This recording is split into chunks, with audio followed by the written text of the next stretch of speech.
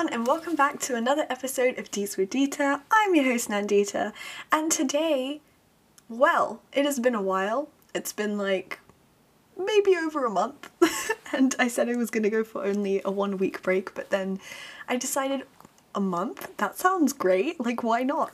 And also the fact that I had to come back to this episode was not exactly the most enticing thing in the world when I get onto what this episode is. But yeah, I'm back and I'm ready to come at you with episode 49 of the podcast. Next week is 50. Wow, very strange. And this week, if you haven't found out from the title yet, it is going to be on the DCEU, even though it doesn't like being called the DCEU because Warner Bros. Just are particular. So yes, the DC Extended Universe. Fun fact, did you know that DC stand for Detective Comics? I didn't know that until maybe less than a year ago. But yes, this episode is going to be on basically majority of the DCEU films. Now, I have mentioned quite a few DCEU films in previous episodes. Cue the Wonder Woman 1984 episode, the Verses of the Justice Leagues. So naturally, I'm not going to be talking about those films in this episode. And if you want to have like my hot take on all of those films, go listen to those episodes because I talk about them in a lot more detail than I would in this episode anyway. But I am going to go through almost every single DCEU film. That includes Shazam, Aquaman, Wonder Woman, Man of Steel, Batman vs Superman Dawn of Justice, Suicide Squad, The Suicide Squad by James Gunn that just released in cinemas, and Birds of Prey and the Fantabulous Emancipation of One Harley Quinn. So those are all the films I'm going to cover. I want to do, I'm going to leave the Suicide Squad to the end because I know some people haven't seen it yet, and I want to talk spoilers about all of these films, so spoiler warning for like basically majority of the DCEU films in this episode, but I'll leave the Suicide Squad till the end just in case you guys haven't seen it, and then you can come back to it a little bit later.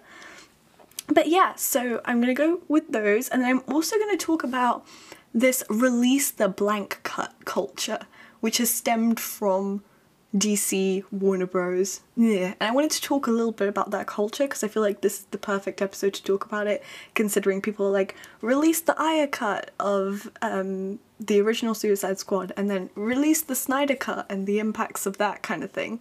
And then what is actually happening in the future, because there is a lot of news that I'm hearing about the DC universe going forward, and I don't know how to feel about it, so let's dissect it together. So without further ado, let's get into it. Okay, so what film do I talk about first? Shall I go chronologically? I mean, let's start with Man of Steel. So with Man of Steel, I remember watching this film in cinema when I was like super young, and I remember all I remembered from this film was the really messy end fight scene and like General Zod and like green stuff and like mist and all that. But that was my main takeaway of Man of Steel when I was younger, but obviously now I've rewatched it with a lot more attention to detail, and I used to not like Henry Cavill. Don't come for me, please. But I used to when I was younger. I was like, I don't get all the hype around him being like, everyone being like, oh my god, he's like the best Superman, like, he's incredible. And I just never got the hype for it. I was like, but really though, like, is he? I don't know how to feel about him, kind of thing. But then I kind of watched this film, and I think I've grown a lot more of appreciation of him as Superman, because I don't know, I don't think I could see anyone else pulling off that character anymore. Because I feel like he just embodies that. It's like kind of like the whole thing with like, I don't think I could see anyone else play like Steve Rogers, Captain America. Not to say Captain America, because obviously Anthony Mackie is going to be like the new Captain America and whatnot, but in terms of like a Steve Rogers Captain America, I don't think I could see anyone else playing a Steve Rogers Captain America other than Chris Evans. So I feel that way with Henry Cavill now as well, so that's very, very interesting. And yes, I did think he was very overrated, but Young Mi was very, very wrong. We don't trust Young Mi anymore. All of Young Mi's opinions out the window. So yeah, I enjoyed a lot more of Superman's backstory in this film.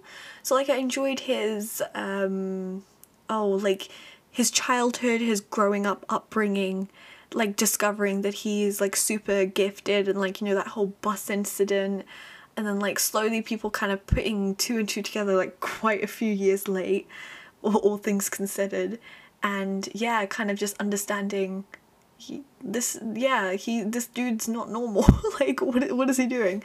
So I loved that side of it and that aspect of it. Like Kid Superman, I want to see more of that. I feel like I could have had a whole like kind of spin-off thing exploring like Kid Superman trying to figure out what to do with the abilities that he has, kind of thing. And the whole what's his name?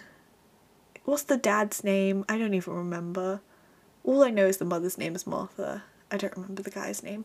Anyway, but the dad, like, and their relationship and their bonding before he eventually, you know, dies.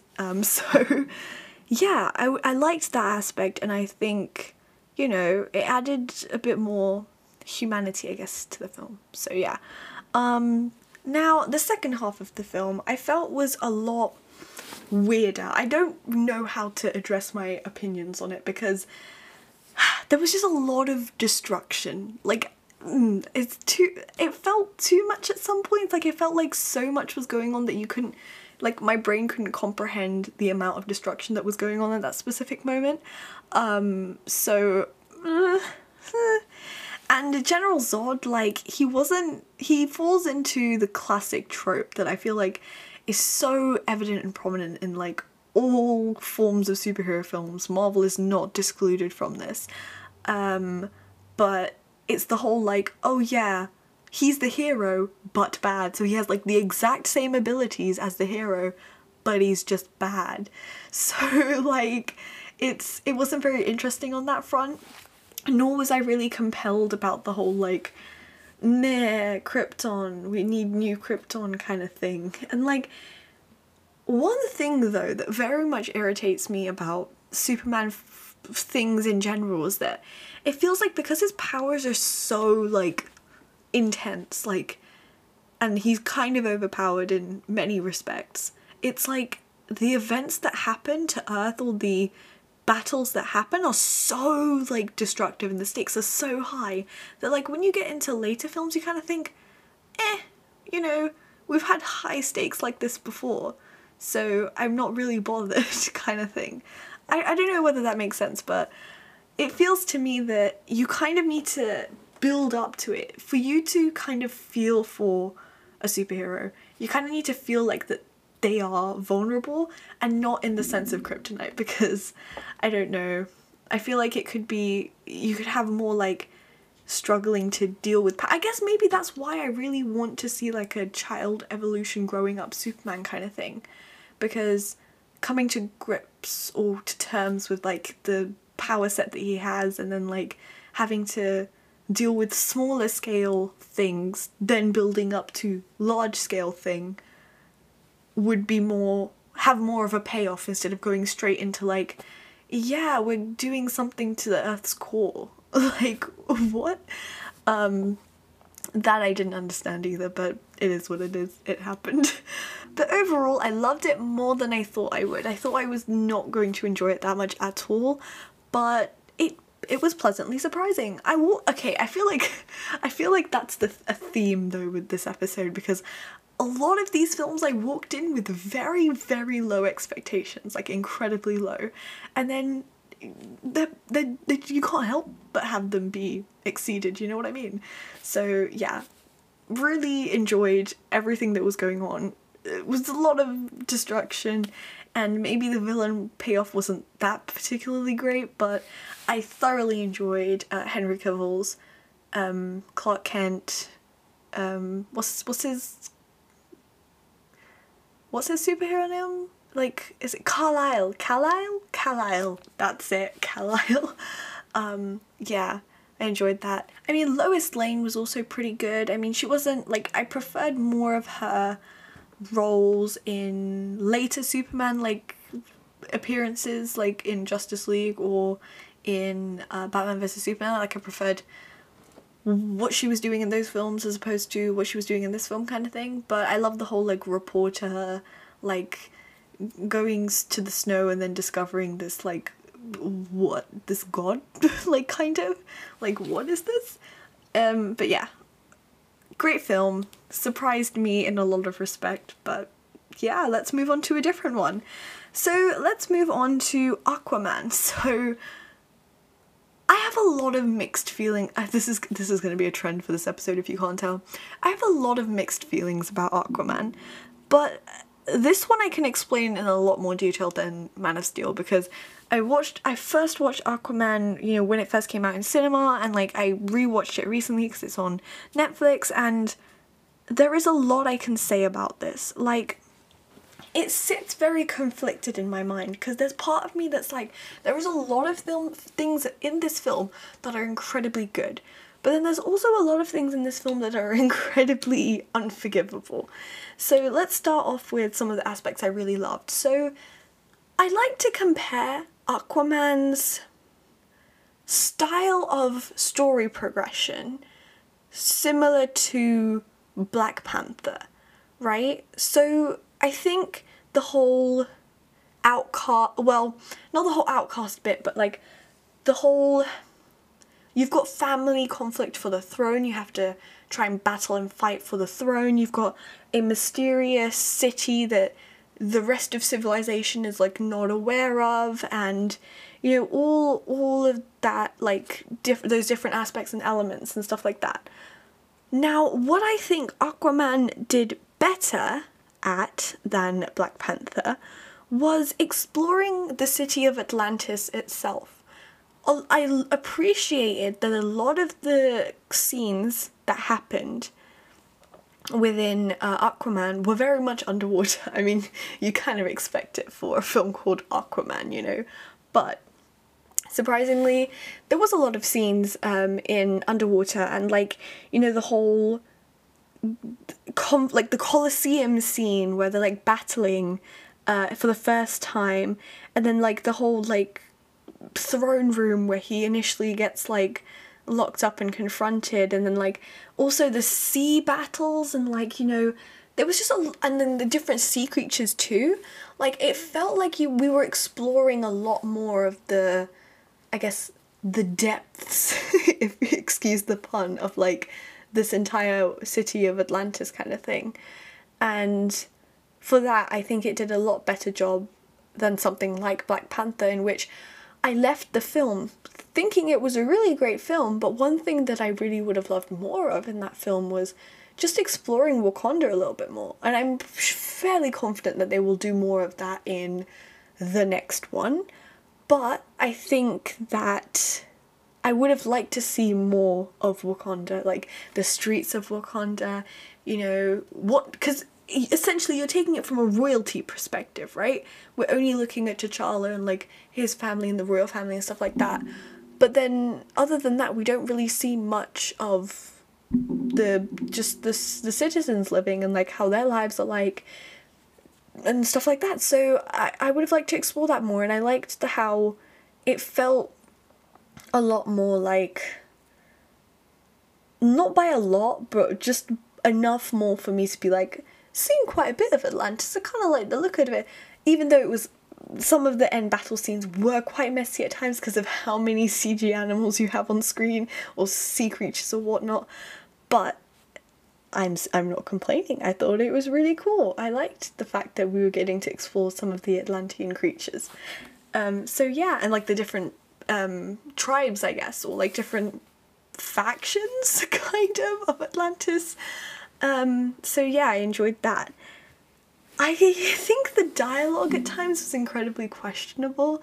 Like, Jason Momoa, as much as I love him, I feel like he has this thing of like saying random one-liners at the most weirdest and awkward of times. Like, I remember in the Justice League trailer, he just went, my man, for no perfectly good reason at all.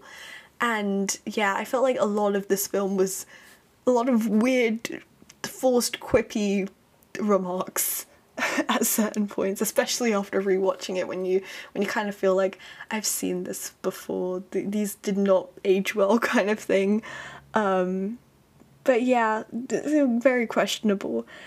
One thing I did keep track of, which I didn't like at all, is that it felt like Michael Bay was directing this film at points.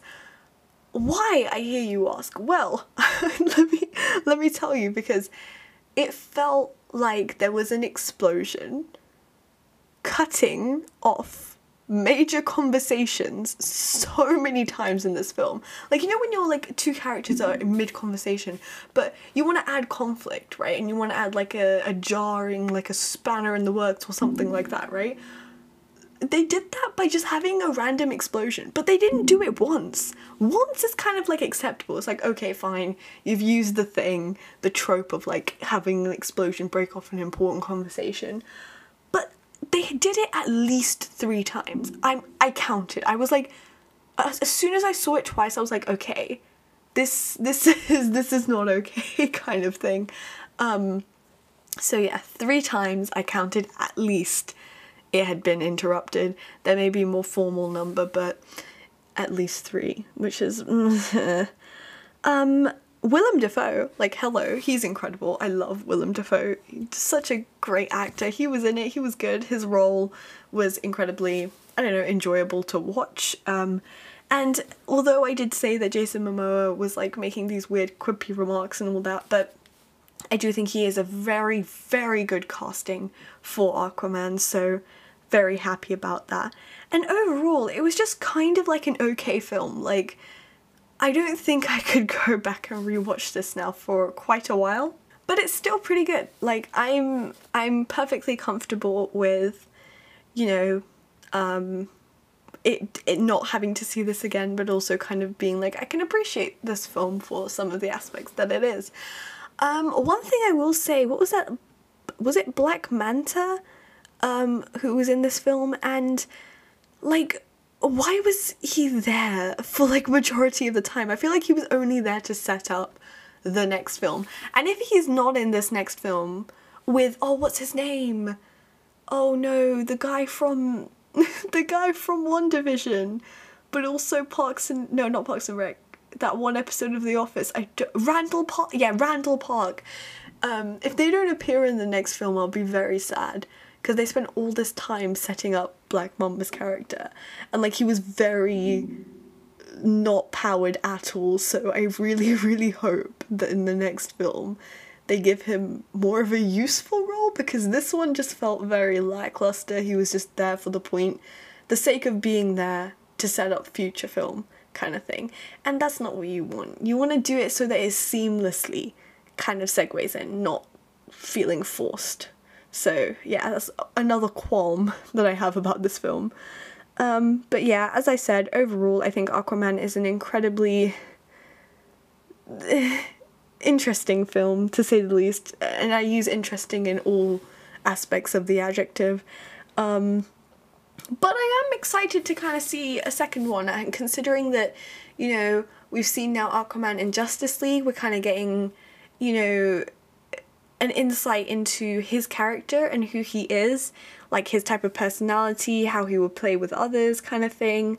And I'd just be curious to see what the actual conflict would be in Aquaman 2, because we are getting an Aquaman 2. I believe it's already, I don't know whether it's in production, it's definitely being written at the moment, at least. And I would be curious to see, I guess, where he would go from there. Like, would the film be set pre or post Justice League?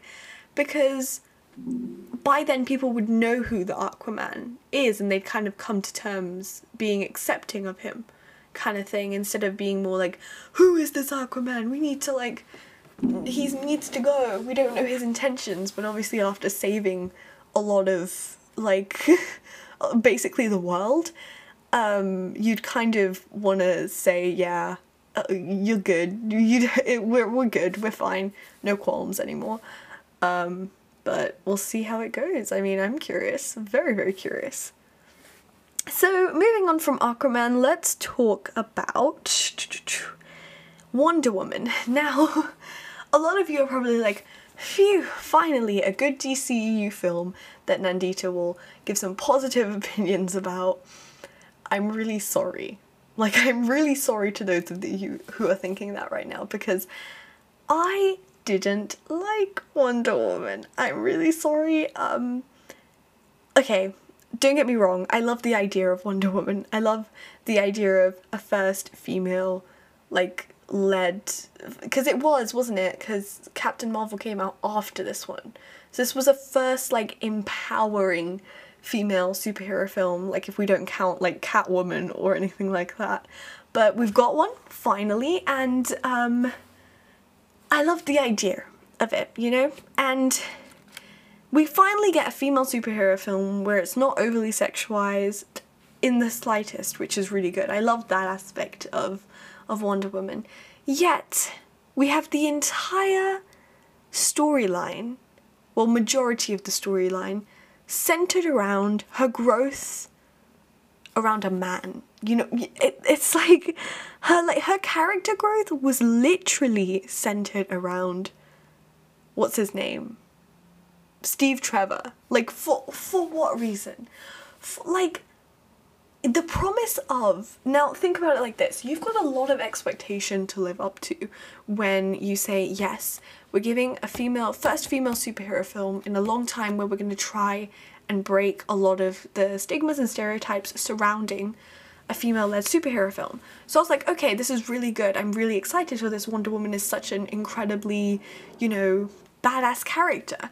So I think that, like, the fact that we were getting a film about her spoke a lot of volume, and you know, to try and make some ground in the superhero genre to make it less male centric. So here comes Patty Jenkins with Wonder Woman. Now, don't get me wrong, it's much, much better than Wonder Woman 1984. If you want to hear my review of Wonder Woman 1984, I think it's the first podcast episode that I did of this year, so definitely check that out.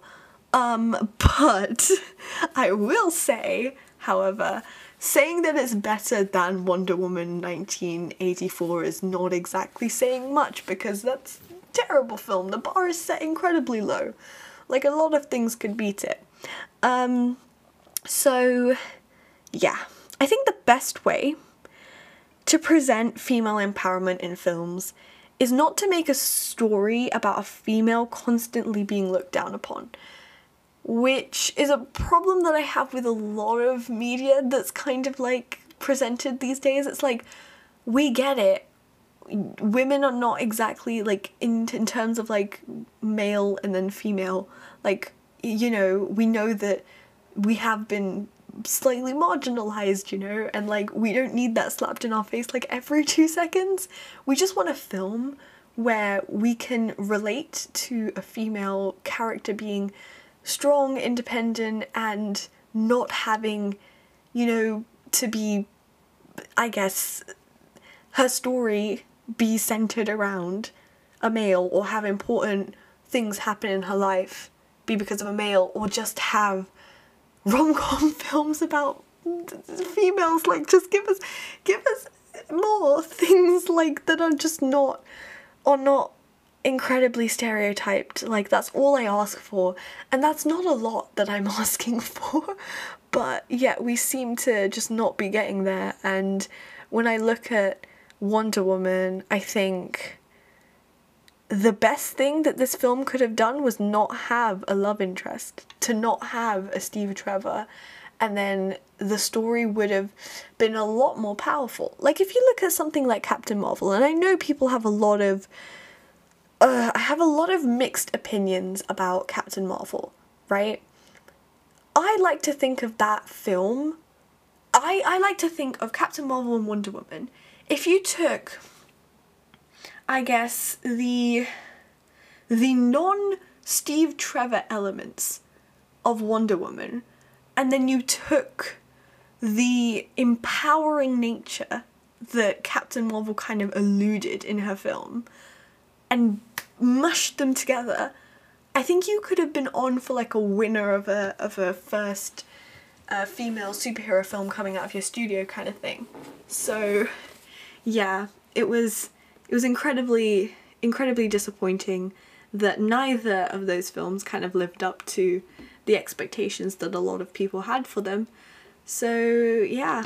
What I will say though is that I did enjoy the action sequences of this film. Like, I loved the whole lasso of truth, like, in her action sequences with that. I loved, you know, the whole, like, with her, what is it, the wristbands, I want to say? Like, those are really cool, and like her, like, I guess, skimming the bullets off of her wristband, like, very cool. And yeah, I loved a lot of the action sequences. I did not like the villain. Kind of underwhelming. What was it? It was like the God of War, wasn't it? Yeah. And it felt very, very underwhelming, that aspect of it. But, and I did enjoy, another thing that I did enjoy about this film was the young Diana Prince action, like, on her island that she grew up on. Like, yeah, I really enjoyed those aspects a lot. Because again, I like to see the progression of a character. I don't like to just jump in and be like, why am I exactly meant to care about you, kind of.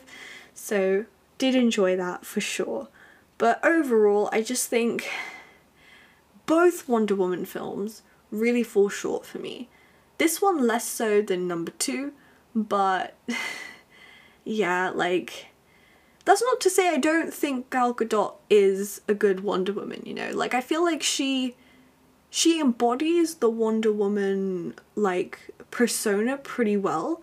And, like, I know that for a fact because I loved some of, like, the Wonder Woman action that we got in Batman vs Superman and in the Justice League, the Zack Snyder one, not the Joss Whedon one, because that was over-sexualization of her character. But no, the Zack Snyder one, really enjoyed her portrayal in that one, and then obviously in Batman vs Superman. But in her own film, it's just a different story. And it was very interesting because a lot of people gave Patty Jenkins a lot of praise for, and that's not to say I don't think she deserves it. Like, she did do a really good job at the task of helming a, you know, a first female superhero film that we've seen in an incredibly long time, and I think she handled it with poise. But a lot of people gave Wonder Woman a lot of, like, wow, this was really good, like the first one. But then if you look at the writing credits for Wonder Woman, you can see that Zack Snyder has writing credits on Wonder Woman. It makes me think, Zack Snyder's mind, like, I think he's very well suited to the DCEU. I can't say that he's incredibly suited to some of the other stuff that I've seen him do, cough cough, Army of the Dead, but I do think the DCEU is made for him. It's like his calling. So I can understand why, you know, there are certain aspects of Wonder Woman that did incredibly well. But then you look at Wonder Woman 1984. I don't know whether I mentioned that in this episode, but, like, Zack Snyder, I don't believe, has any writing credits on that film. It's just Patty Jenkins. And then the whole, I guess, idea of Diana Prince and, like, you know, again, the film being centered around a man yet again, and it is the same man, for God's sake, why? And, like, it's just, it makes me kind of, like, interested, because writers are incredibly important. As much as directors are, like, super cool, I think writers are incredibly underrated, because, you know, I prefer Zack Snyder's writing of Wonder Woman than I do of Patty Jenkins, it feels like, because definitely didn't like Wonder Woman 1984, and Patty Jenkins was heavily involved in the writing process for that one. So, I don't know, it's a weird thing, you know, I guess people have to pay more attention to the writers in films. I know I will from now on, but yeah, I think I want to do an episode on that. Let me know if you guys would be interested in me kind of talking about the differences between, you know, being a director and being a writer, and, like, you know, some of the most notable mistakes in that sense, but let me know if that's something you'd be interested in. I don't know, it seems cool. But overall, Wonder Woman, it was fine. it was fine. A lot of these films are fine. Oh gosh. Why did I do the DCEU again? Oh yeah, Suicide Squad. That's it. Okay, speaking of, actually no, let's not talk about the Suicide Squad yet. Let's actually talk about Batman vs Superman, considering I did mention that I thought that Wonder Woman was a little bit better written in Batman vs Superman than I did in Wonder Woman. Now, I liked the Wonder Woman reveal. I liked the fact that this is the first time we actually saw her in the DCEU, and it set a strong precedence of, like, she is incredibly strong, she's incredibly independent, these are all ticking points in my brain, and she's very self-sufficient in the way that even in the final battle of the film where they were going against that monster, I don't know what it's called, but it was a monster. It's always a monster, isn't it? Alien thing. But yeah, going against that thing, like, the whole conversation between Superman being like, I thought she was with you, or like, even though it might be kind of cringe, it felt cool to me, because it kind of said to me, hey, this woman's just come out of nowhere and she's just doing her thing because she just wants to protect the planet. She doesn't know you, nor does she know, she doesn't know Batman, nor does she know Superman, but she just wants things to be settled for the greater good because she knows that she has the ability to help do that, which is very badass in itself. She's kind of like, I'm not getting involved with your petty squabbles, I'm just gonna go and do, you know, what I do best, and that's like just, you know, destroying monsters. Good for her, honestly. And I liked that whole mature persona, very, what's the word, secure of herself, you know, and not having to rely on Steve Trevor. Can you tell I'm really mad about it? Yeah, it's just, it hurts a little bit too much. But yeah, so the Wonder Woman reveal was really good in Batman vs Superman. Like, I think she was one of the saving graces in this film, like, truly, really, really good. Loved it. I actually really loved the beginning of Batman vs Superman. Like, a lot of people have a lot of hatred to this film, and a lot of passionate hatred to this film. And fine, valid, I can understand where you're coming from. But I'm a big fan of Batfleck, so like Ben Affleck's Batman. So I really enjoyed, like, his POV, or point of view, whatever, of the events that happened in Man of Steel, right? Having watched Man of Steel and then watching straight away after that watching Batman vs Superman, it was really cool to see that, you know, it was cool to see this whole, like this, you know, Batman, why he has developed this hatred towards Superman, and like, you know, the rage is really there because you can tell, like, his city that he loves is being destroyed, and that's his whole thing. His whole thing is that he wants to keep Gotham safe, you know? And like, his whole city is being destroyed by this really weird flying dude with laser eyes, and like has no regard for like any kind of destruction that happens. Like, that was one thing that really bugged me about Man of Steel, is that man didn't care, like, at all. Like, he really, really didn't care about anything that was going on destruction wise, which was kind of like but you know, you know, that's where we get the repercussions in this, where Batman's like, yo, you destroyed my building, a lot of my workers I saw firsthand having to suffer, kind of thing. And that's his driving force of his hatred, kind of thing. And I really enjoyed that. And then I loved the whole Superman being like, kind of having this driving hatred to, like, the tension between them.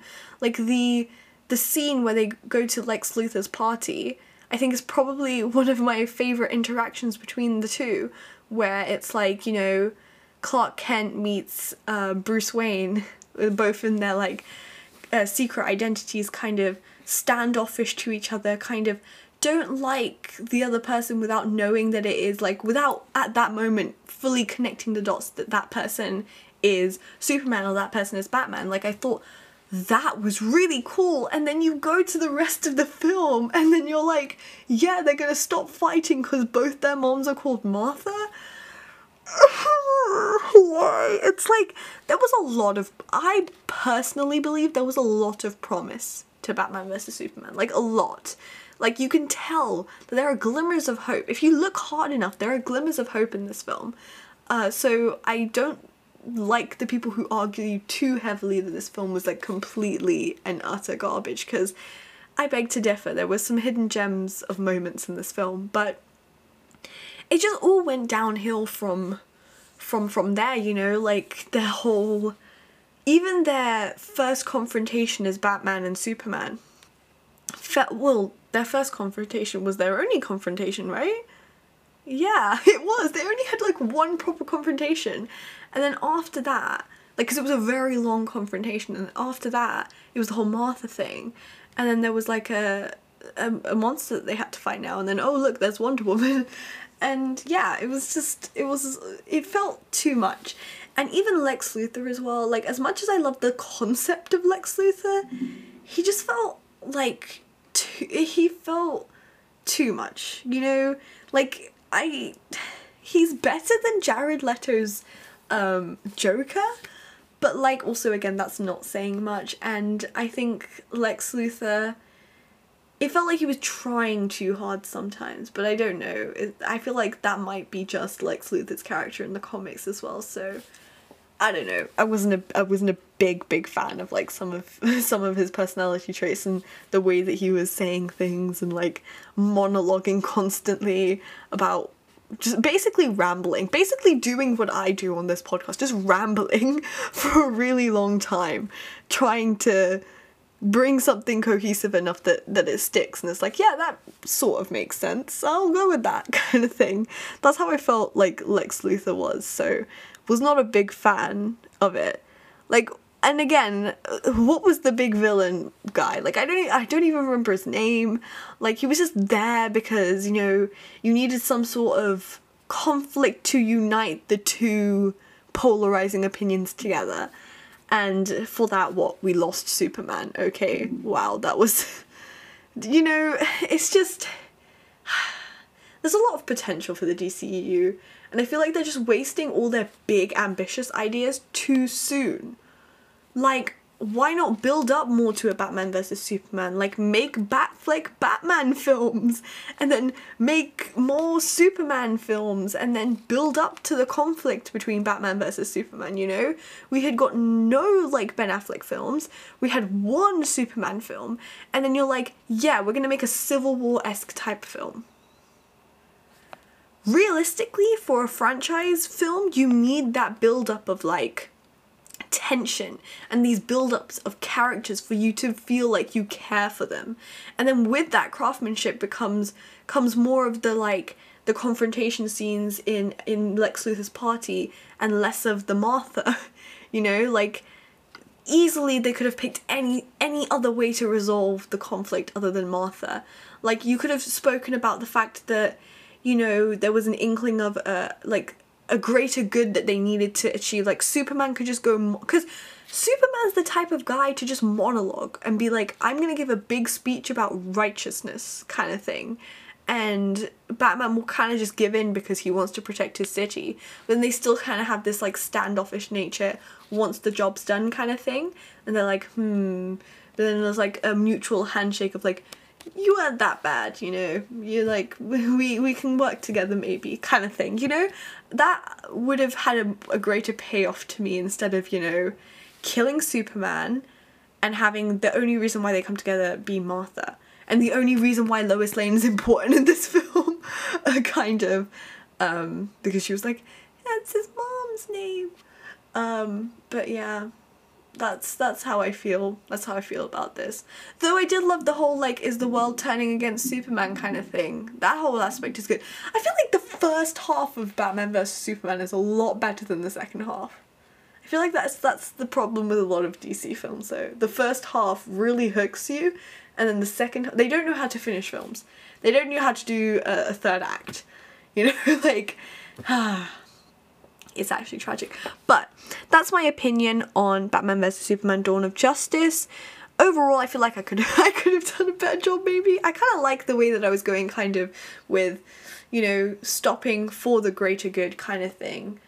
And doing, like, solving a conflict together rather than... Because Superman knows information about Lex that Batman doesn't know.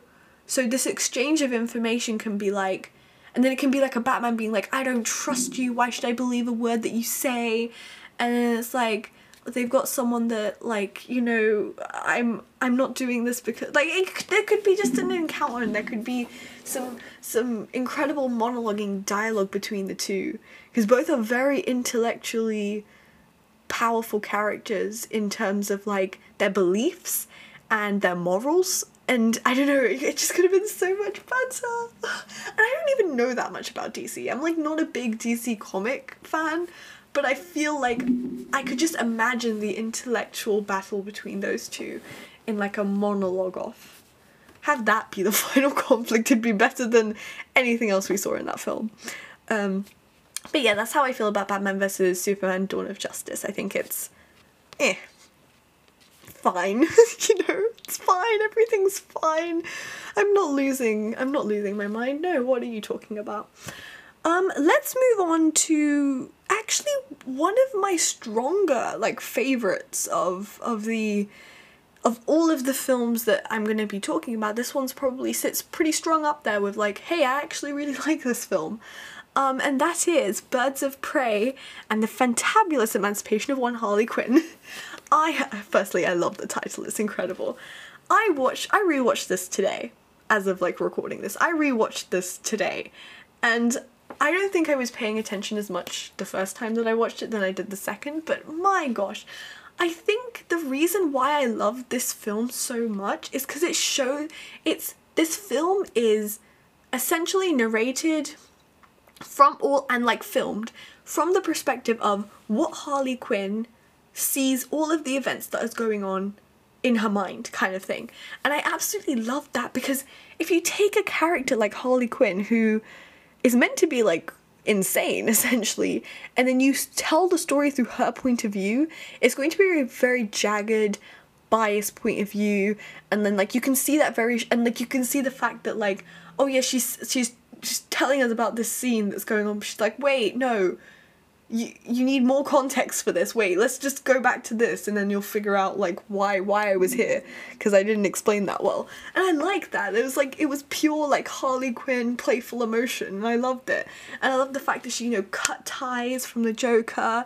And a lot of people have, like, a lot of problems with this film, like, you know, to the soundtrack, but I feel like the soundtrack works.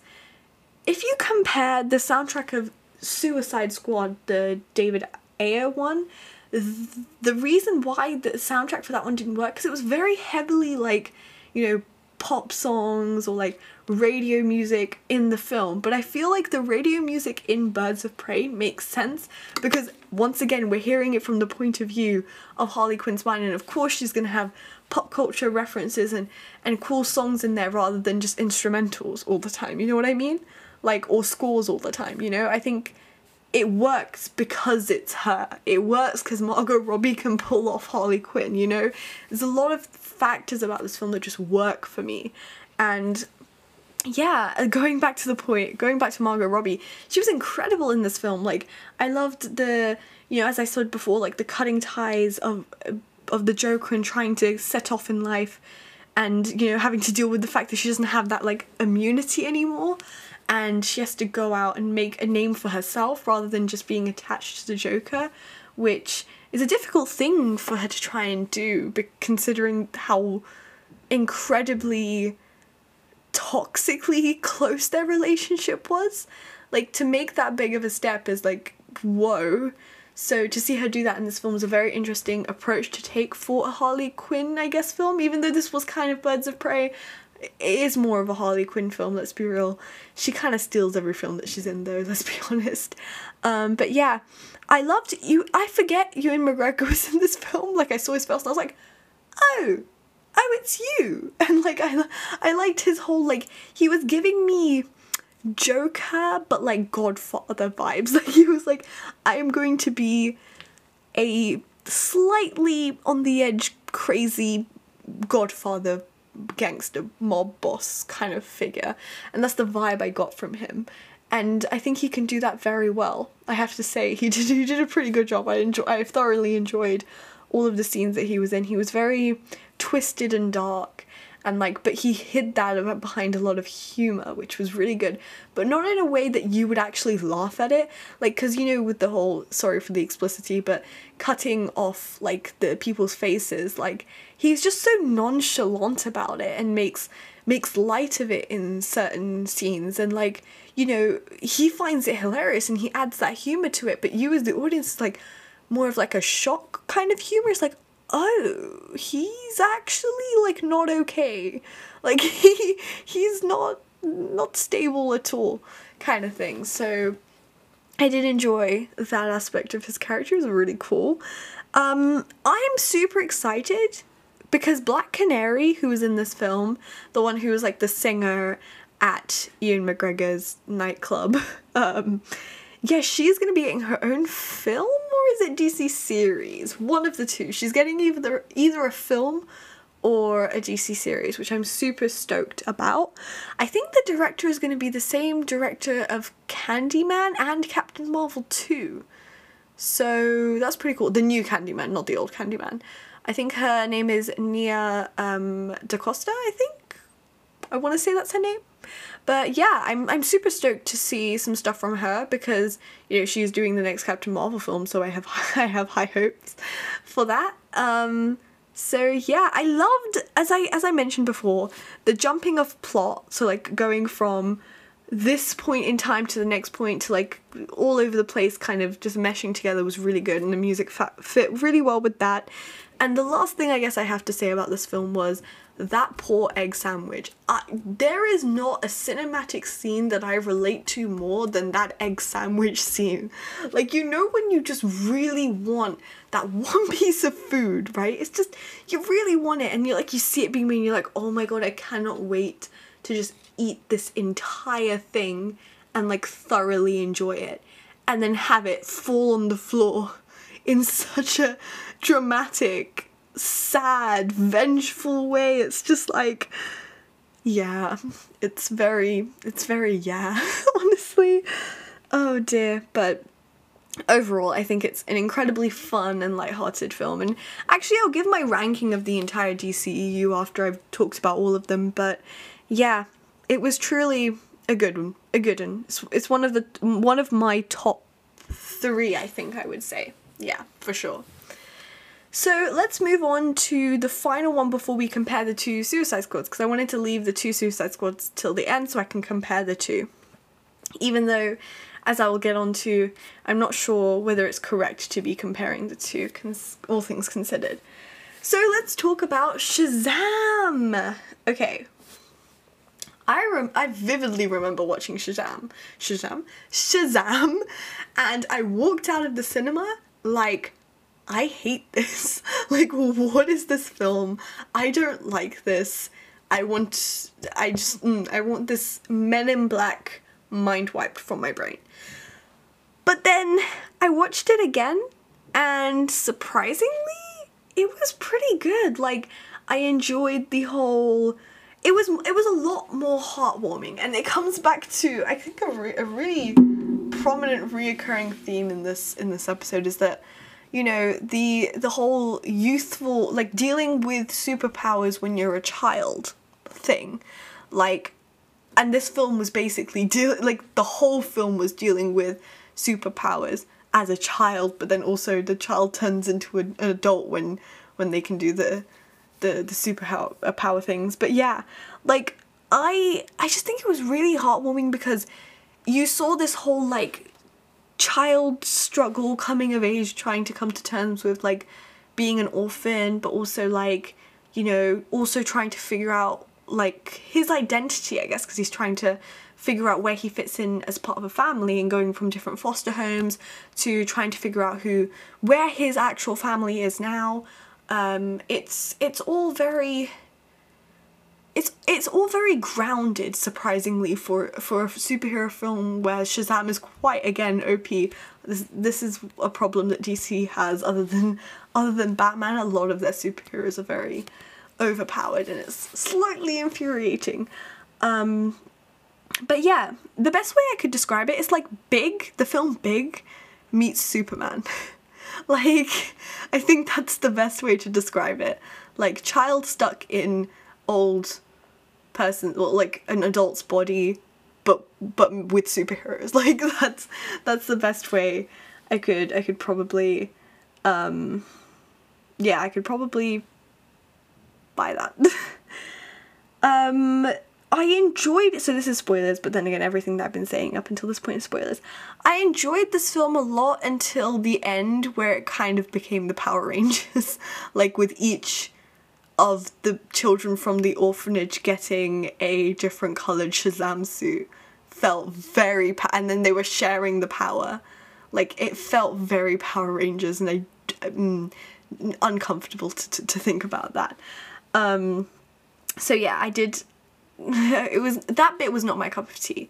The villain, however, was not too bad. Like, I liked the whole fact that they were going along the lines of, like, the 7 deadly sins. That was really good. I would have liked, but then again, if you want to market your film for, like, I guess a 12A in the UK, or like a whatever PG-13 in America, but if you want to market it to that audience, you can't have, I guess, too disturbing looking 7 deadly sins, because I would have loved, you know, some more creepiness from them, because when I think 7 deadly things, I think, ew, this is creepy, and I would have wanted more, like, stuff from them, more, like, evil, sinister things being done from them, like, because I loved some of the scene where the main villain goes into the boardroom of his father's company, I think, and does the whole, like, that scene. It was really good, like, with the 7 deadly sins. Like, really enjoyed that. So I've loved more of that, but unfortunately for a kids film, it would not have worked, so I completely understand that. It was very family and child oriented, so, like, I loved the whole scenes in the orphanage. I liked, actually, the other orphan kids. They were really, really cool, like, within the foster family. Like, I liked all of the kids in the foster family and their individual personalities. You know, Darla with her, like, like, mildly irritating young sister vibes, to, like, the older teenage girl who was, like, about to go off to university kind of thing. Like, it was a great range and great mix of, like, all these different age groups kind of coming together, which is why it worked, I think, in its favour, because you're just exploring their relationships together and trying to figure themselves out. One thing I will say is that I do worry that in the future, when we have future villains in a Shazam film, it's gonna get to a point where Shazam is pretty, as I said, pretty OP. Like, I did compare him to Superman for a reason. Like, he's very overpowered to the point where what villains can you have match him, kind of thing. Like, it's difficult, and this is a problem that DC has a lot, is that you pick a character, or you make characters or films about characters who are really, really, really strong. Wonder Woman is really strong. Superman is really strong. Shazam is really strong. So how do you have a villain kind of match up to that, or be even more overpowered than them, kind of thing? And then it becomes kind of a cycle and spinning of just, oh, is it getting too crazy? Is it getting too extreme?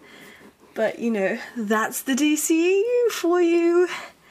So yeah, overall, I did really love Shazam. I think it was incredibly more touching, and again, one of probably my more favoured DCEU films. So yeah, if you haven't as well checked out a lot of these films, firstly, what are you doing? There's a lot of spoilers in this episode, but definitely do watch all of these. Like, I know I've, like, slated quite a few of them, but it's always good to form your own opinions on these kind of things, so definitely check out, you know, Shazam, Aquaman, Wonder Woman, Man of Steel, Batman vs Superman, Birds of Prey, and The Fantabulous Emancipation of One Harley Quinn.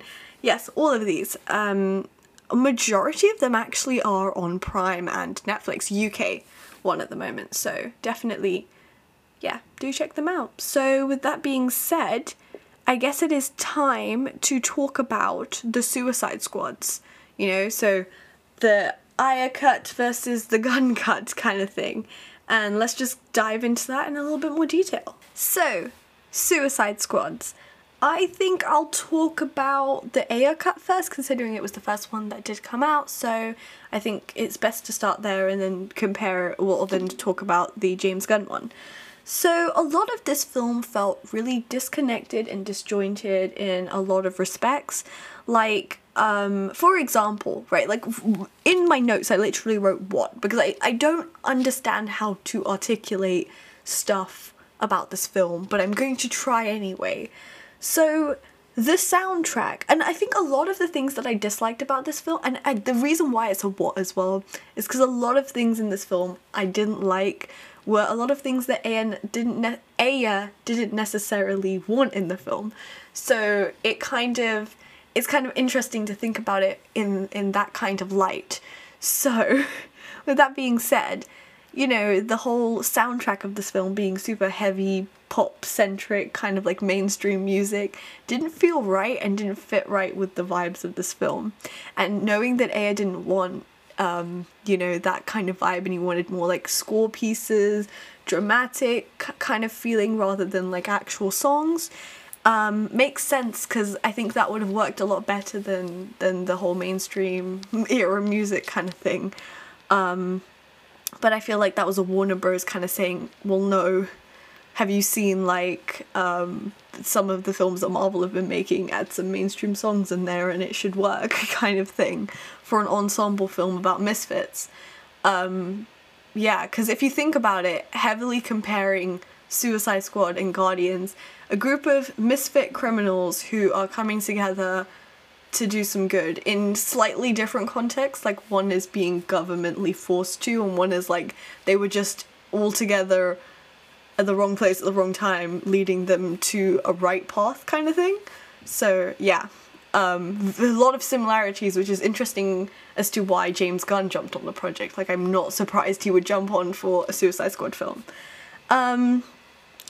Margot Robbie was one of the saving graces of this film, because she can act the heck out of being like Harley Quinn. Like, she is the perfect Harleen Quinzel, that's it. She's like perfect. And of course, like, her added personality, like, we're bad guys, that's what we do. Like, the whole, like, her lines are more iconic, and I remember a lot more of her lines than, let's say, whatever Will Smith's character was called, or, you know, Viola Davis's character, or what other thing? There was a lizard man, there was a fire dude, there was a lot of expendable characters, and a lot of them didn't feel expendable because they all just ended up surviving, which was most of the main ones ended up surviving, which didn't feel very expendable, considering the Suicide Squad is very much like, yeah, we don't care if you die, like, we could not care less whether you lived or died kind of thing. So yeah, it was mildly infuriating that the stakes weren't what I thought they were going to be. Yeah. I did like also the whole fact that, like, Batman and, like, the Flash kind of recruiting these Suicide Squad members and, like, taking them in, and that's how they got captured and, like, stuff like that. Like, you know, with the Flash, with the whole, like, robbery scene for Captain Boomerang, I think, and then also Batman getting Will Smith's character. Yes, like, all of that I really enjoy. It's kind of like a recruitment for criminals, like, yeah, we're gonna imprison you, but you're also kind of recruited by Batman and the Flash. Very strange, but I liked that whole absurdity about that. The plot was bad. Like, realistically speaking, the plot was incredibly bad. Like, Cara Delevingne, I love you, but, like, what was your performance as Enchantress? Like, I didn't buy it. I didn't feel compelled by it. There was a lot of things I just didn't feel like it grabbed me enough, or it gave me enough to be like, yeah, this was great. So yeah, plot not entirely incredible. What else to say? One thing I did really like is the whole fact that at the end credits of this Suicide Squad, they tried to set up Suicide Squad versus Justice League. And I feel like if these films were more successful than they actually were, we could have seen something like the Suicide Squad versus the Justice League, and that would be kind of like the Marvel equivalent of the Avengers versus the X-Men, which is, I really want to see that on screen. So the Justice League and the Suicide Squad, like, battling it out together sounds like an incredible idea for a film. Warner Bros, please take notes. I'm saying a lot of good ideas here, like, take them, please. You need all the help that you can get at this point. But other than that, I really don't know what else to say. Like, I just think that this wasn't the film that was intended to be put out. And you can tell because of how it just doesn't feel connected. It feels like someone was like, we need to slap a corporate sticker on this, and we need to make it good for all the stakeholders at this production company. So yeah, slap on the seal of approval sticker after like heavy cuts. And thus Suicide Squad was born. But then again, Warner Bros. Are not shy about that, considering they did Justice League and it did the exact same thing. So, yeah, that is how I feel about David Ayer's Suicide Squad. Though, once again, I feel like it could have had so much more potential, but for me, this is like a really low-ranking one, because it took me 5 sittings to finish this film. It was the first film that I initially started for this podcast episode, and you can now understand why it took me so long to try and get through all the other ones, because I didn't finish this one until actually I finished so I started on it, got 30 minutes through, and then I started watching Shazam, Aquaman, all the other ones, and then I finished this one like second to last. That's how difficult it was to get through that film, unfortunately. And it is unfortunate for David Ayer, considering that he wanted his vision to be put forward, but time and time again, a lot of these big production companies just say, no, we don't care. Which is, you should have trust in your filmmakers. If you pay them to do a job, let them do it and have faith in them, you know? That's why you hired them. But anyway, that's how I feel about Suicide Squad. Let's move on to The Suicide Squad, directed by James Gunn. So, familiar, I guess comic book nerds would be familiar with the name James Gunn, because he is very famous for doing the Guardians of the Galaxy films, Guardians 1, 2, and now 3 that is to be in production. And he's basically written all of the Guardians' dialogues within Avengers Infinity War and Endgame and stuff like that. Like, he is very heavily involved with those characters, which is really cool. So he came in and he added his James Gunn touch to everything, and I have to say, this is probably my favourite DCEU film thus far. And there is a lot of reasons for that. Firstly, you took the idea of these characters are expendable and actually ran with it incredibly well. By the way, this is major spoilers. Like, if you have not seen The Suicide Squad, or if you don't mind it being spoiled, like, go ahead, but, like, listen at your own risk kind of thing. If you haven't seen it yet, definitely watch it, then come back to this. Or, I don't know, or do what you want. I can't manage what you do. Don't listen to it, it's okay. But the reason why I think this worked a lot better is because they made it out that these characters are going to be very expendable from within the first 15 minutes of this film. Like, with the whole slaughtering on the beach. Like, wow, I was incredibly shocked. The people behind me in the cinema were very vocal about their shock. I had to shoot them a few looks. Like, what are you doing? Be quiet. But yeah, it was incredibly, like, it was good that they took the idea of the Suicide Squad being expendable villains that the government don't care if they die or not kind of thing, or Viola Davis doesn't care if they die or not kind of thing, and making her more ruthless in this film rather than compassionate such a good move, because I just thought she was incredible as more of a ruthless, like we've seen Viola Davis in some more ruthless roles, like in How to Get Away with Murder, like she's pretty ruthless in that. Like adding that element into this Suicide Squad film worked perfectly, because she's just like, I don't care, just do the thing that you need to do, and if you don't do it, you're gone, kind of thing. So yeah, I definitely loved that. What else? Some of my favourite characters in this were King Shark, like my poor baby, you know, feeling left out constantly because man's a shark, like, and wanting to just eat people and live his life, and just wanting companionship and friendship. It's just too cute, honestly. I'm calling a shark cute, played by Sylvester Stallone. I don't know how to feel about that. But yes, I loved King Shark. Ratcatcher 2, not to be confused with Ratcatcher 1, played by the incredible Taika Waititi in this film, which, oh, such a great cameo. But yeah, Ratcatcher 2 was incredibly relatable. Like, she just wants to sleep all day and has a pet rat called Sebastian. Why not? Like, yeah, let's just vibe with that idea for a bit. The team, like the actual team of the Suicide Squad, so you had like King Shark, Ratcatcher 2, Bloodsport, Peacemaker, Colonel Rick Flags, Polka Dot Man. Was there anyone else? Am I missing anyone else? I feel sad. Oh, Harley Quinn, obviously. But she joins obviously a little bit later on. But yeah, like all of these characters like worked really well together as a team, because they were all very sus of each other, of course, to begin with. But then they actually do gain this sort of camaraderie, but then obviously Peacemaker breaks it in the end. But it's still, like, the whole scene of them in the bar kind of connecting and all drinking together, because they're like, if we die, we die, but at least we had drinks, am I right? Kind of thing. So, yeah, I definitely enjoyed that. And, of course, Margot Robbie serving her a really good performance of Harley Quinn once again. I think this is her second best interpretation of Harley Quinn, first being Birds of Prey, and then this one is a very close second, because I just loved her.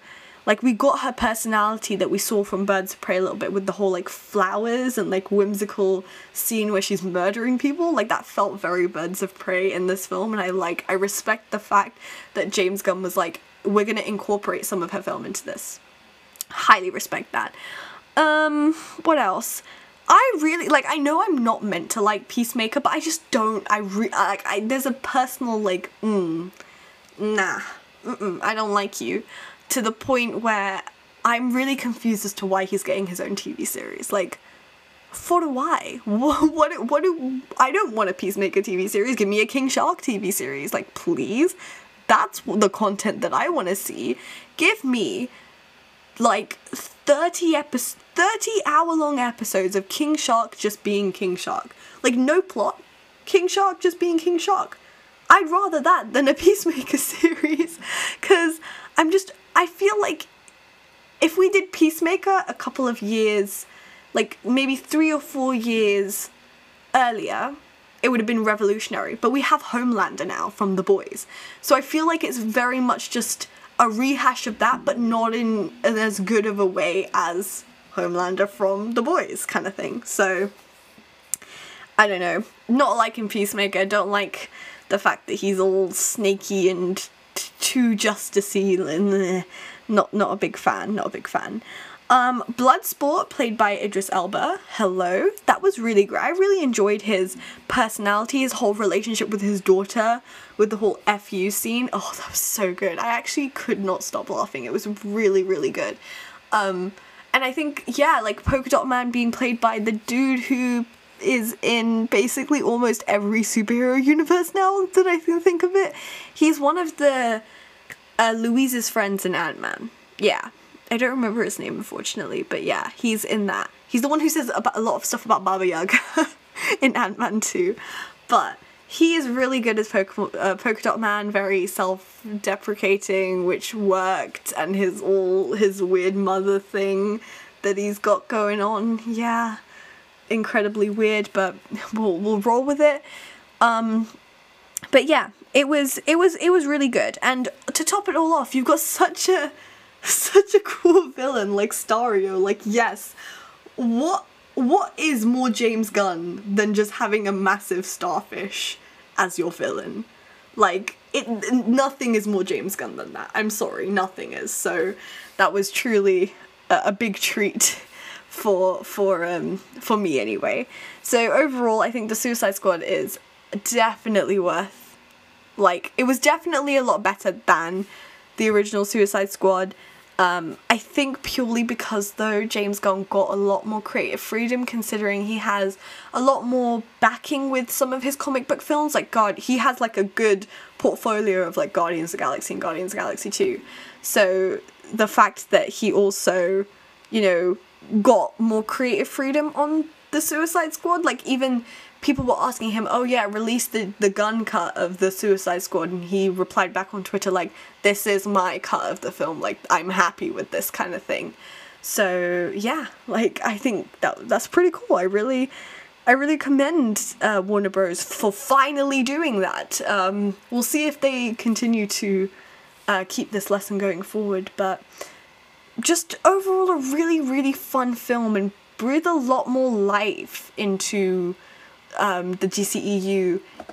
They still kept the darkness, but just added a little bit of, like, colour and light. And, you know, not every DCEU film needs to be dark and gritty in terms of, like, cinematography. Like, have a little bit of colour, but also still be really dark and compelling with the storyline. Both can happen. Both are not mutually exclusive. Like, both can happen at the same time. So yeah, for sure. I really enjoyed just the Suicide Squad. So yeah, I guess my comparison is, of course I love the James Gunn one more, but that's because I kind of really love James Gunn's stuff anyway. But I don't think it's fair to compare the two, considering that we didn't get the true vision of the filmmakers within Suicide Squad. So I can't really form an opinion on that. So yeah, that's my thoughts on both the Suicide Squad films. So we've now gotten to the point where we've spoken about all of the DCEU films, so I feel like now let's get comfortable with talking about the release the blank cut culture. And I think this is the perfect episode to talk about it on, considering that Zack Snyder basically started this trend. We got release the Snyder cut, release the Baron Zemo cut, release all sorts of cuts, and including the Aya cut recently as well. And it started off as like a joke of being like, oh yeah, Zack Snyder, we want to see like his version and his like complete and pure vision of the Justice League. And if you want to know my opinions on the Joss Whedon versus Zack Snyder Justice League, you can also listen to an episode that I did on that. It's pretty cool actually. You should definitely go and check it out. It turned into so much more. It turned into basically fans demanding Warner Bros. Release it, considering all that Zack Snyder had been through to, I guess, throughout the filming process of Justice League. So we got it, and I explained more about that, of course, in the episode that I mentioned already. And now we've gotten into this culture where basically Warner Bros. Are being relentlessly attacked for not giving their directors creative freedom. Now, I think that Marvel also has tiptoed around this very quietly, but I also think they are also involved in this kind of culture. But, you know, it's, I think personally, I have a lot of issues with the people behind, like, the monetary, I guess, backing behind films. I have issues with how well they think they know like, they feel like they know everything. And of course, some of these people have years upon years of industry, like, experience in their field and stuff, and all of a sudden they're like, oh yeah, to this new director who hasn't had like a superhero film before, be like, no, we don't want you to do this, we want you to do that, this, that, we don't think this is going to work well, we don't think that's going to work well. But a lot of the time, if you pick a specific director right, to do a film, and you're like, this is the script, this is the director, this is the writer, director of photography, yada yada yada, right? If you do that, and then you do, like,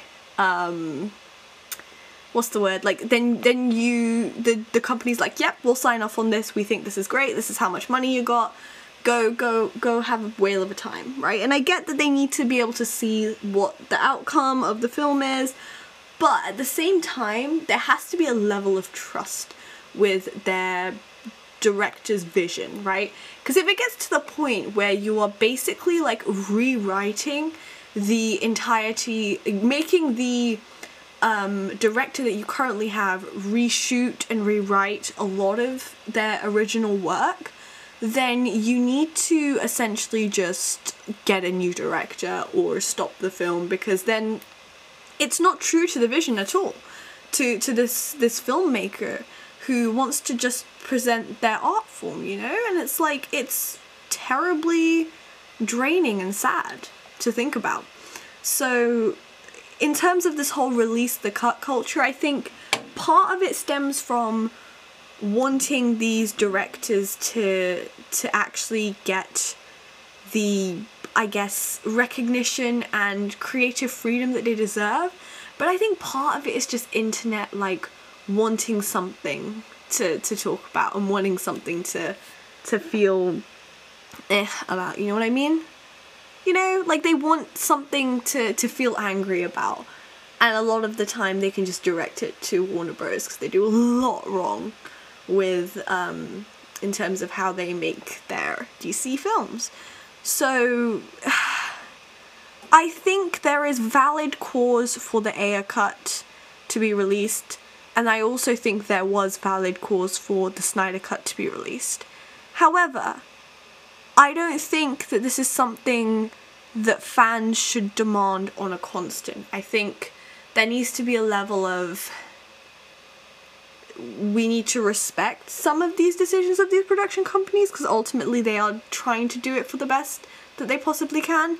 But just because you're unhappy with a film doesn't mean that you can start demanding for a different version of this film to be released. Like, that's not the way that this works, because then we would have had a different version of Thor: The Dark World, you know? So we would have had Patty Jenkins directing Thor: The Dark World. What about that? True story, actually. But yeah, it's one of those things where, given circumstances, I can understand it, specifically the two that I've mentioned, but anything else at the moment, I don't care. Like, it's very much just overprivileged fans being like, yeah, I demand this, because, like, they have a massive say into what goes on behind the scenes of production companies. And also, it only makes sense to release the cut of that specific director if that director has expressed that they are unhappy with the cut that was initially done and they had a different vision for it. Because if you ultimately imagine this director has released, like, what they believe the best cut of this film to be, and, like, they're so happy and proud of it, and the production company is like, we're gonna give it a go, we have your backing, and then they release it, and then they're like, oh my god, no, Warner Bros. Suppressed them, oh no, release the blank cut, like, this is not, let the director's actual vision be through, and it's actually the director's vision. Like, I can imagine that being so heartbreaking for whoever does that. It's just, ugh. It's almost like cancel culture.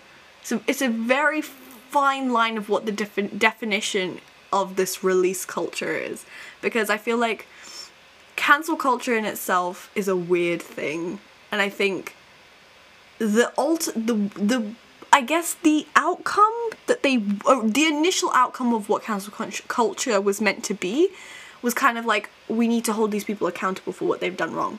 Completely agree with that. The means don't necessarily, I guess, justify the goal. Or is it the other way around? You get what I'm trying to say. But yeah, it's like, I want these directors to release their true vision if they felt like they've been wronged. but I also understand that, you know, not every film has to have a release the blank cut kind of thing. So that's my hot take on that. So what is next for the DCEU? I'm glad you asked. We've got the Batman with Robert Bat, as I like to call him. So Robert Pattinson, he's going to be in The Batman. What else we got? Black Adam with Dwayne The Rock Johnson. We've got Shazam 2, Fury of the Gods coming soon. I think that is in production at the moment. We have Aquaman 2. What else do we have? Do we have any... There is a Flash movie coming out. Yeah, that's also a thing that's happening. Black Canary, as I mentioned before, which is the most recent thing to be announced. And yeah, overall, just a lot of good things. Aquaman, I don't know whether I already said that, but yeah, like a lot of things. Nothing yet on a Wonder Woman front, whether there's going to be a third one. But considering the second one came out literally straight to VOD, then not sure.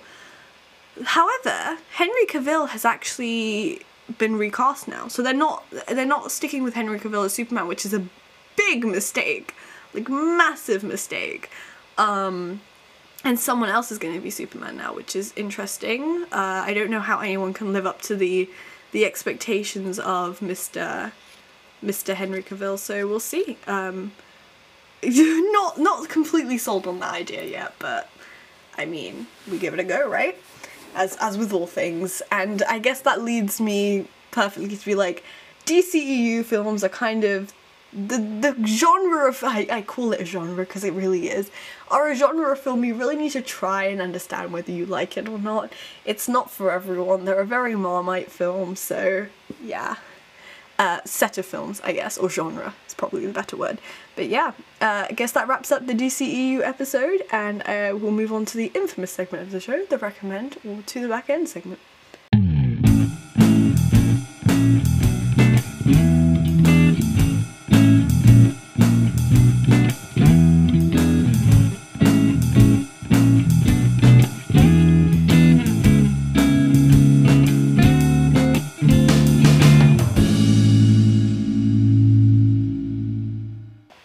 This week I have a theme. Wow, Nandita has a theme and she has a recommend and to the back end? What is this madness? So, my theme is Ryan Reynolds and Taika Waititi team-ups. There's only been 2, so you can probably guess which 2 I'm talking about. So I'll start off with my recommend, and my recommend is Free Guy. So if you don't know what Free Guy is, it is a video game film about the NPCs, like what is going on with NPCs in a video game, and what if you know, started actually caring about them and they started becoming more of the forefront of the game, you know what I mean? So I don't want to say more because I don't want to spoil it, and I think it's really good to kind of just dive into without knowing much, though I feel like that with all films. But it's got Taika Waititi as like the video game tech overlord kind of figure, and then which is a great role for him, mind you, and you've got, what's the other one? Ryan Reynolds as the main NPC called Guy, and I think it's just such a good film. It pays off very well for video game nerds, for computer science nerds, for people who just like a lot of pop culture references. Like it's a pretty good film, and it's not like overboard on like references on pop culture references. It's like a valid amount. I'm not saying this film is great, like from like an actual critical standpoint, it's probably not the best film, but it was so enjoyable to me, and I feel like I was the target audience for this film. It was just incredibly hilarious, all the right things, all the right little, you know, cameos, and like, you know, I don't know how else to be like, go watch this film, it's great. But I went to go see it twice, so if that says anything for you, then I don't know what else will. So yeah, definitely go check out Free Guy. It is a recommend, out in cinemas currently. So my to the back end is probably, you guessed it, Green Lantern. Now, so I put this down as like not a complete sad face on my recommend to the back end, but like kind of like a a straight, like I'm neither here nor there on the Green Lantern, because I don't think I actually remember having seen this film. Like I think my parents and I went to go watch this when I was super young, and we walked out of the film like before the first 10 minutes, like within the first 10 minutes of the film we walked out because everyone else was, so yeah. Then I don't have any recollection or memory of it, so then I decided, hey, why don't I watch Green Lantern? And then I did, and I don't know how to feel about it. It's about, what is it about? It's about a dude who was a pilot who gets the power of the Green Lantern for some reason, and he's still trying to figure out like why the Green Lantern power chose him, but it did, so he has to kind of figure that out and deal with that.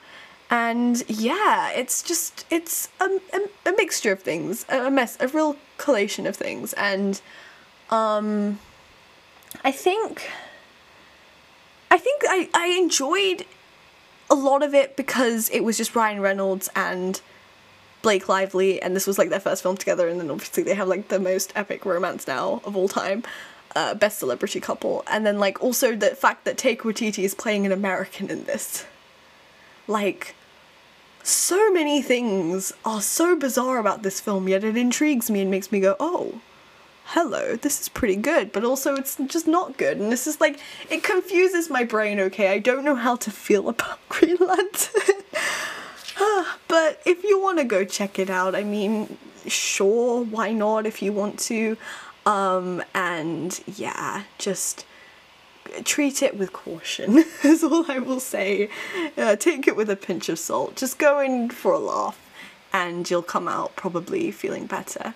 So I guess that concludes the recommend to the back end segment of the episode. So I guess thank you for listening. It's been a while since I've been back, and it's actually very good to be back. I have missed talking to myself about about films. But let me know what you guys think of the DCEU films. I love to know other people's opinions. It helps me think about my opinions in a different way. And let me know if you guys have seen Green Lantern or Free Guy. So if you are listening on Apple Podcasts, Google Podcasts, Spotify, Overcast, or any podcast listening platform, do give the podcast a follow, subscribe there, so that you can keep up to date with when episodes come out, like you can get a little notification. And whilst you're on Apple Podcasts, if you're there, why don't you give the podcast a 5-star rating and review? It would really help more people find the podcast. And if you want to keep up to date with I guess when episodes are going to be coming out, what episodes are going to be coming out, teasers kind of thing, you can follow my Instagram and Twitter accounts at deetswithdita for both. And also, if you want to know what films I'm watching on a day-to-day basis that I maybe don't mention on the podcast, you can follow my Letterboxd account, _Nandita_ on there. With that being said, next week's episode is the 50th episode! Woo! Amazing, incredible, show-stopping, fantabulous. And I think it's going to be a very different style of episode. So definitely look forward to that. I'm not going to give away too much about it, but yeah, it's going to be good. Whether it comes out either next week or the week after, but it will come out within the next 2 weeks because I'm in the process of moving. So yeah, thank you all for listening, and I will see you all next week. Bye everyone!